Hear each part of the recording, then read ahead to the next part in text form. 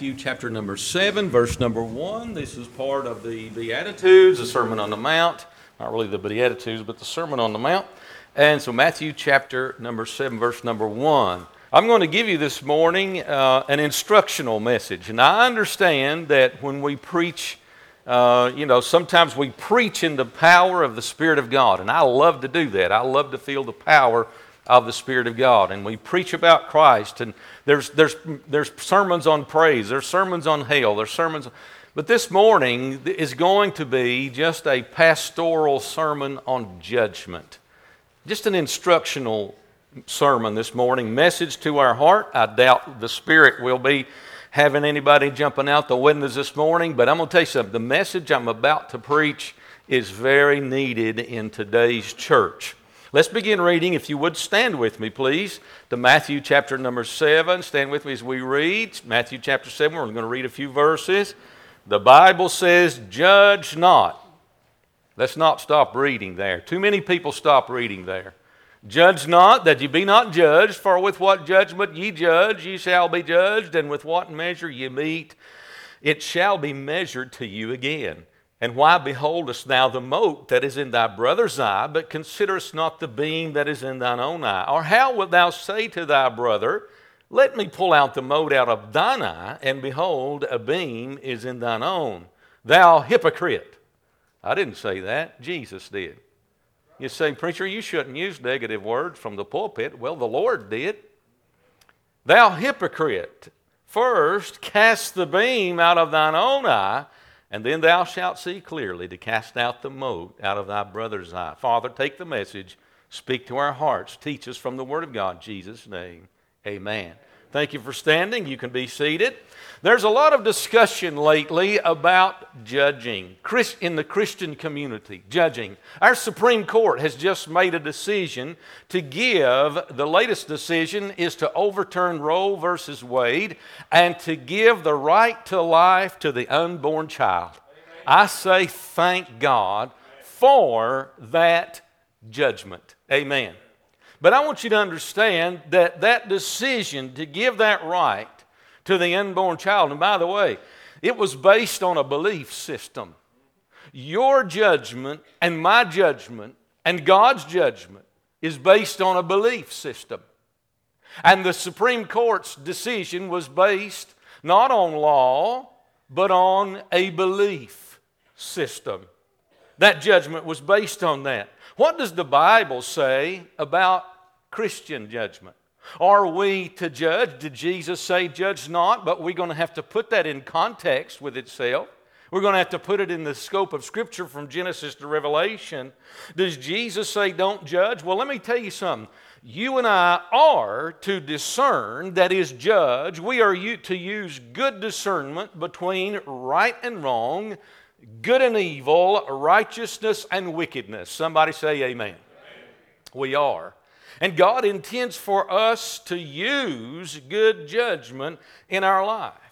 We're always going to be faced every day with a decision. We must assess a situation. We must make a decision in the situation.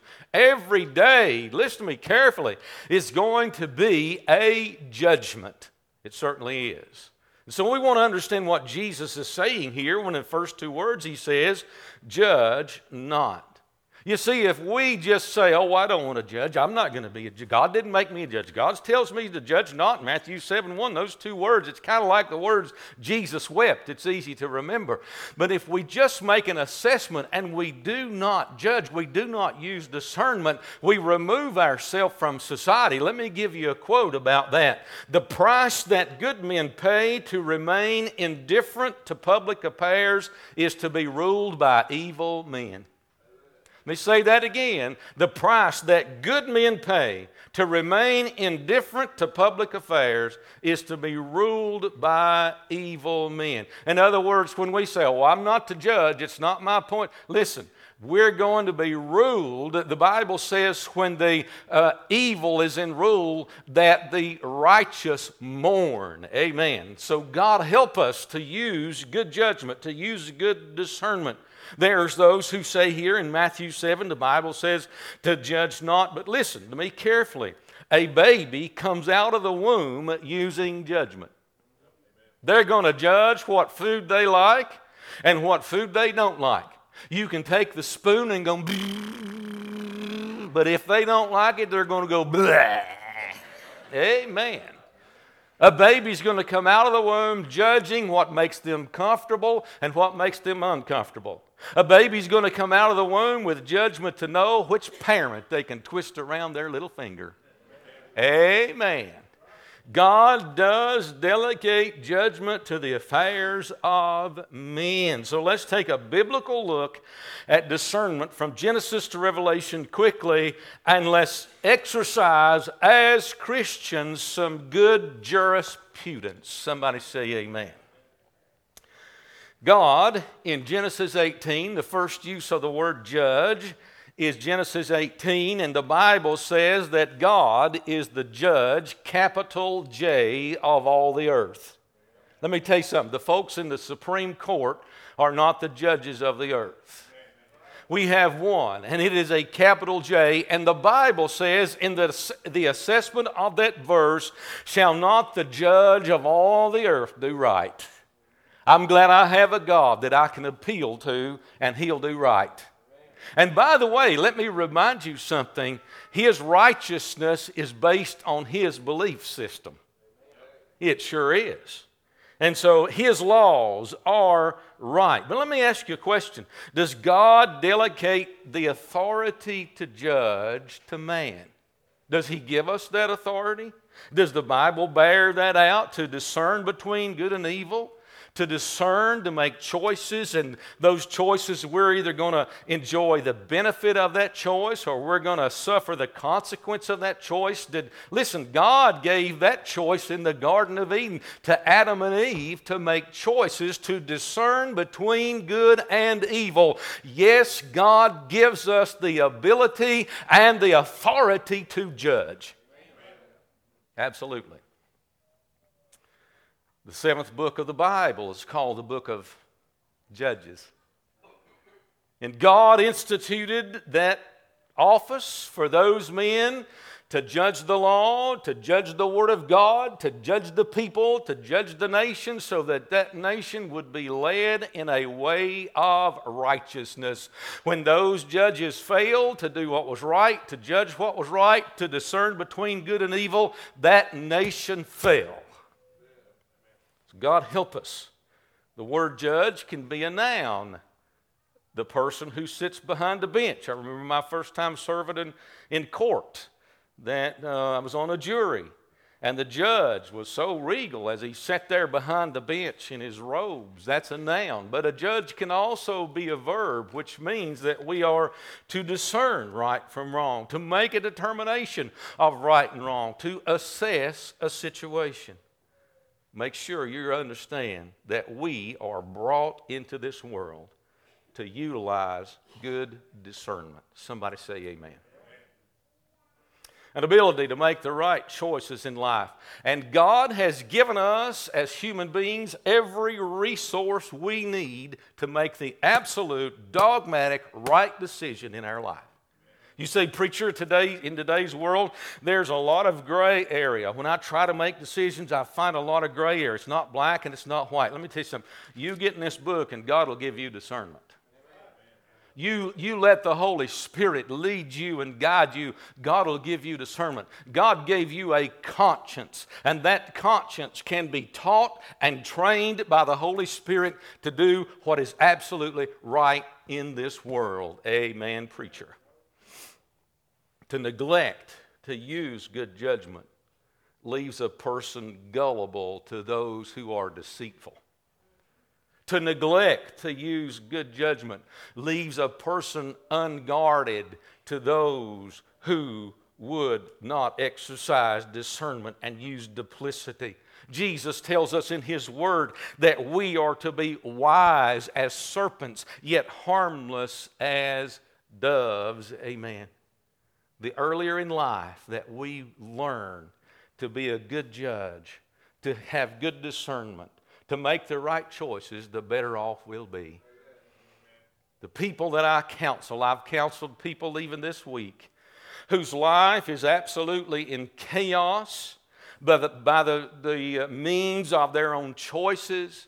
Their choices have destroyed their work life. Their choices have destroyed their family life. It's destroyed their friendships. It's destroyed every area. Why? The choices they make. God gives us the ability to make the right choices. And yet, if we refuse to exercise discernment, chaos will follow. Let me give you 3 ways, and we'll close, that judgment is good. First of all, there's the sensibility of judgment. The opposite of discernment is confusion. Let me say that again. The opposite of discernment is confusion. We know the Bible says that God is not the author of confusion, but of peace, as in all the churches of the saints. If there's confusion in your life, God's not the author of it. If there's confusion in the church, God's not the author of it. God is the author of peace. Understand that He's given us the resources, the Scripture, the Spirit, our conscience to help guide us through life. I've used this analogy before, but it's good to use it again. If there's confusion in your life and the water's murky, the old man had the old wise people with sagacity said this: if the creek is muddy, go up the creek and get the hogs out of it. God has given us a resource to clear up the creek. Amen. Yet, as I look at our society, I see a lot of people who look like they've been drinking downstream of the herd. I mean, oh my goodness. Job said this in Job chapter 34, "Let us choose us good judgment, that we may know ourselves what is good." God wants us to develop good judgment, to utilize good judgment, to know what is right and wrong, and employ that in our lives. He not only wants us to develop that, He wants us to utilize it in our lives so our lives do not become chaotic. Our nation has become chaotic because we have not exercised good judgment. And it's getting worse. God, listen, He gives us the resource of the Holy Spirit. He gives us the Word of God. Now let me give you something. I want you to, if you take anything away from my sermon, you take this away.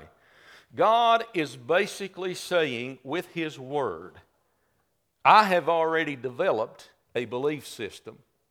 I've already developed what is right and what is wrong. I've already written it in a book, and I'm giving it to you to receive.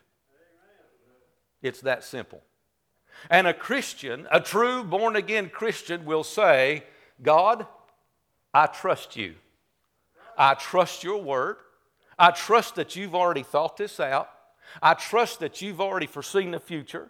I trust that you've already looked into eternity past. I trust that you not only know time, that you know circumstances, you know situations. I trust you. I will simply receive your word. That's faith. That's trust. And the Bible says about trust, trust in the Lord with all thine heart, and lean not unto thine own understanding. In all thy ways acknowledge Him, and He will direct thy paths.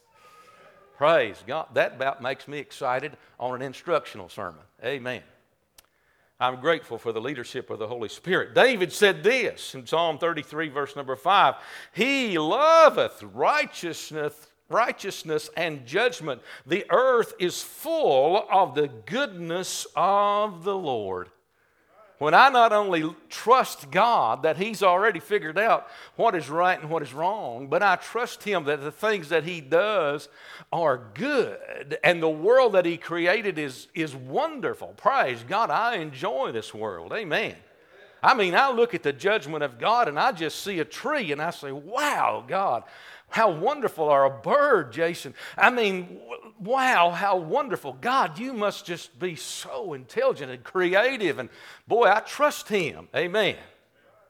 I trust Him. I trust His Word. So He loves righteousness because the earth is full of His goodness. When I look at what God's cultivated, I trust Him. But if we read the first two words of this phrase here in Matthew chapter 7, judge not. Most people in the world read those two words and say, well, I ain't supposed to be a judge, preacher. You better read the rest of the chapter. Amen. You better read the rest of the book. Listen, there are two types of judgment. Let me give you this quickly. Two types of judgment. One is on people's actions and deeds, and the other is on their motives. Now, let me make sure that we understand this. I'm to judge your actions and your deeds.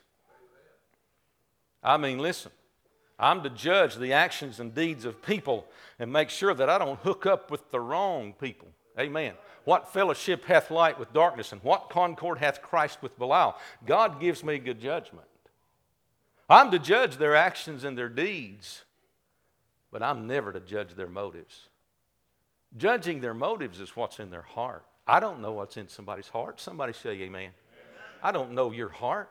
And your actions sometimes may seem like that something's in your heart that's not even there. Somebody say amen. When we decide that we can tell what's in a person's heart, and we sit in our judgmental seat and we think we know what's in their heart, and we condemn them for their motive, and we condemn them for what their decisions they make, and we don't know their motive. Listen, that's what Jesus is saying. Don't you be judgmental in a condemning way over the motives of somebody else. You know how often I've heard this as a pastor? Well, the reason they gave that is they just wanted a name for themselves. Well, I'm just glad they gave it. Amen. I'm not going to judge their motive. Amen. The reason she did that is so she would be known in this kind of circle. Well, I'm just glad she did if it was good. Amen. God didn't make me a judge of that. Amen. Make sure that we understand the Bible says the man looks on the outward appearance, but God looks on the heart. Did Jesus not say here, for those of us who would have a judgmental, condemning, critical, cynical type spirit, he said, what measure you meet, it'll be measured to you again. If you judge someone's motive and judge their heart, and you're condemning them and use all this condemnation, hey, it's going to come back to haunt you, friend. What measure you meet will be measured to you again. You will reap what you sow. If you sow a condemning, judgmental, cynical spirit, you will reap that. Amen, preacher. Don't forget, you reap what you sow. Notice this about what Jesus said. He didn't say, don't pull the splinter out of somebody else's eye. He said, get rid of that saw log that's in yours before you pull some of the splinter. Amen. He said it'll be measured to you again. Take care of your own problems first. Oh, how easy it is to see the faults and the problems of somebody else that are small while overlooking our large problems. Yes, sir. The human being has a profoundly flawed nature to overlook our own faults and pick out somebody else's. Amen. Folks, now let me just tell you, we're flawed in that way.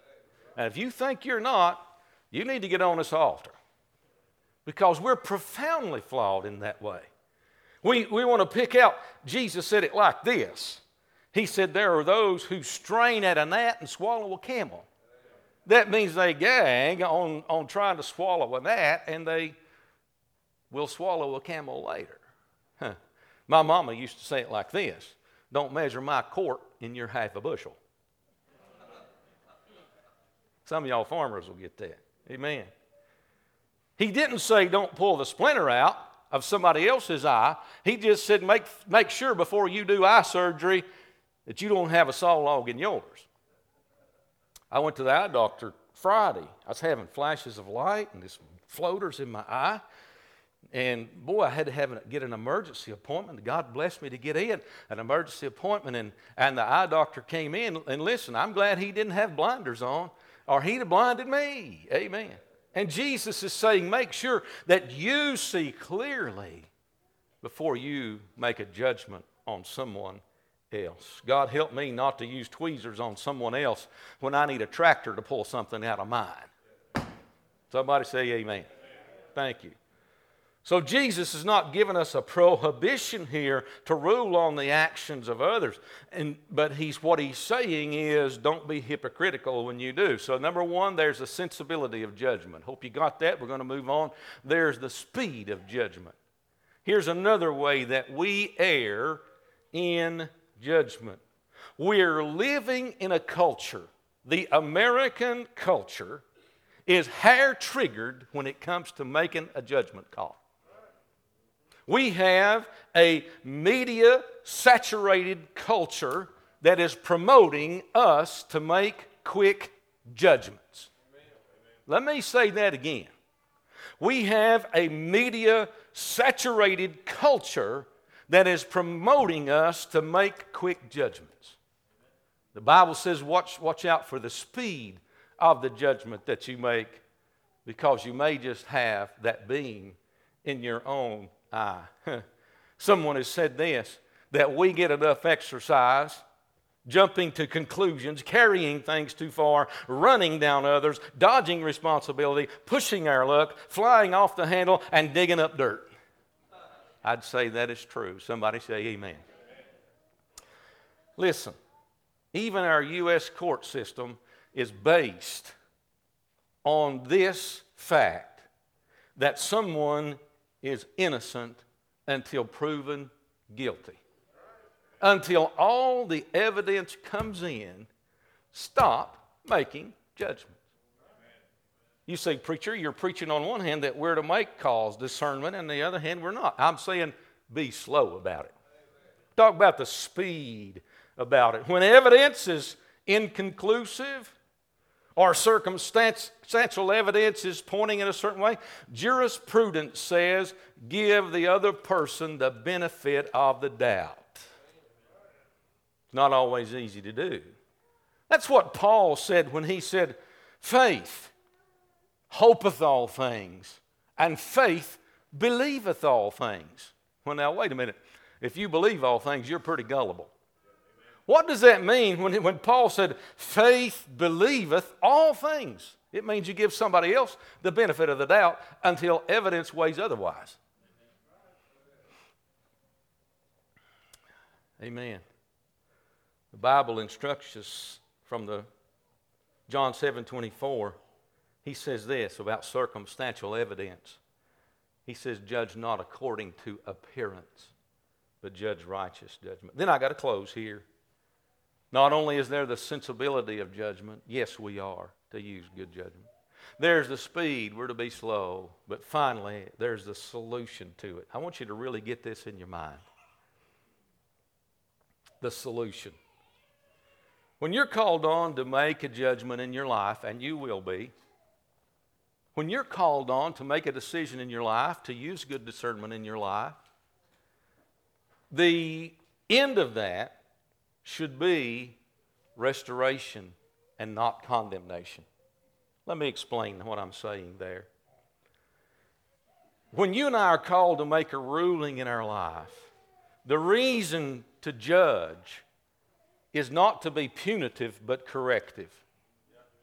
So often you and I judge simply to be punitive, simply to want discipline, simply to want that person to be punished for what they've done, when ultimately judgment is not for punishment or discipline, it's for to correct the problem. And when you and I sit in judgment, well, I'll tell you what, they shouldn't have done that. It's all discipline. It's all punishment. It's all criticism. No, God gives us good judgment to face the problem. And yes, punishment and discipline are part of the solution, but the ultimate is correction and not discipline. Somebody say amen. God help us that our judgment not be aimed at punishment but restoration, not at discipline but in reinstatement. The companion passage of what we read here, Jesus said in Luke 6:37, judge not and ye shall not be judged, condemn not and ye shall not be condemned. Forgive, and you shall be forgiven. The ultimate reason to use good judgment is for correction. Somebody say amen. If we condemn in order to punish, that was the reason Jesus said, judge not. Galatians 6:1 says this, Brethren, if a man be overtaken in a fault, ye which are spiritual, restore such an one in the spirit of meekness, considering thyself, lest thou also be tempted. The purpose of being a judge is restoration, not condemnation. I'd like to put that on a banner up here. I really would. To conclude the message today is the answer when Jesus said, judge not. If we quit reading right there, we're going to be in a mess. We're going to be in a social mess, a family mess, a personal mess. But if we continue to read and we follow the guidelines of Scripture, it's imperative that we cultivate discernment for every single day of life. God help us to be careful to use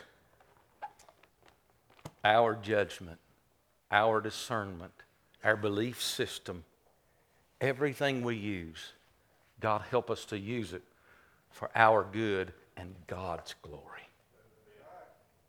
Not to sit on a bench and condemn others for their actions or for their motives, but to use God's word for restoration and not condemnation. I gave you an instructional message this morning that was much needed for today, much needed for the church today, much needed for the Christian today. Now I want to ask you a question as we begin this Bible school week. Let me tell you something. If you're lost this morning, the best decision you could make would be to make the decision I talked about in the message, to receive God's Word. He's already thought it out, planned it out. It's already perfect. The Word of the Lord is perfect. The Bible says, redeeming the soul. I want to ask you this morning, is there one here that's lost? You don't know Christ as your Savior. And you've never received Christ. You've never received the Word. You've never trusted the Lord. I want to ask you to do that right now. I want you to slip out of your seat. I'm not going to ask you to raise your hand. I just want you to slip out of your seat and come forward. We'll meet you with a Bible and show you how you can be saved, how you can trust Jesus Christ, how you can have the right belief system, how you can put the right things in your life to help you discern your life and how to live your life God's way. Would there be one? Say, preacher, by my coming, I'm saying I'm lost. I want to receive Christ. Anybody? We wait just a moment.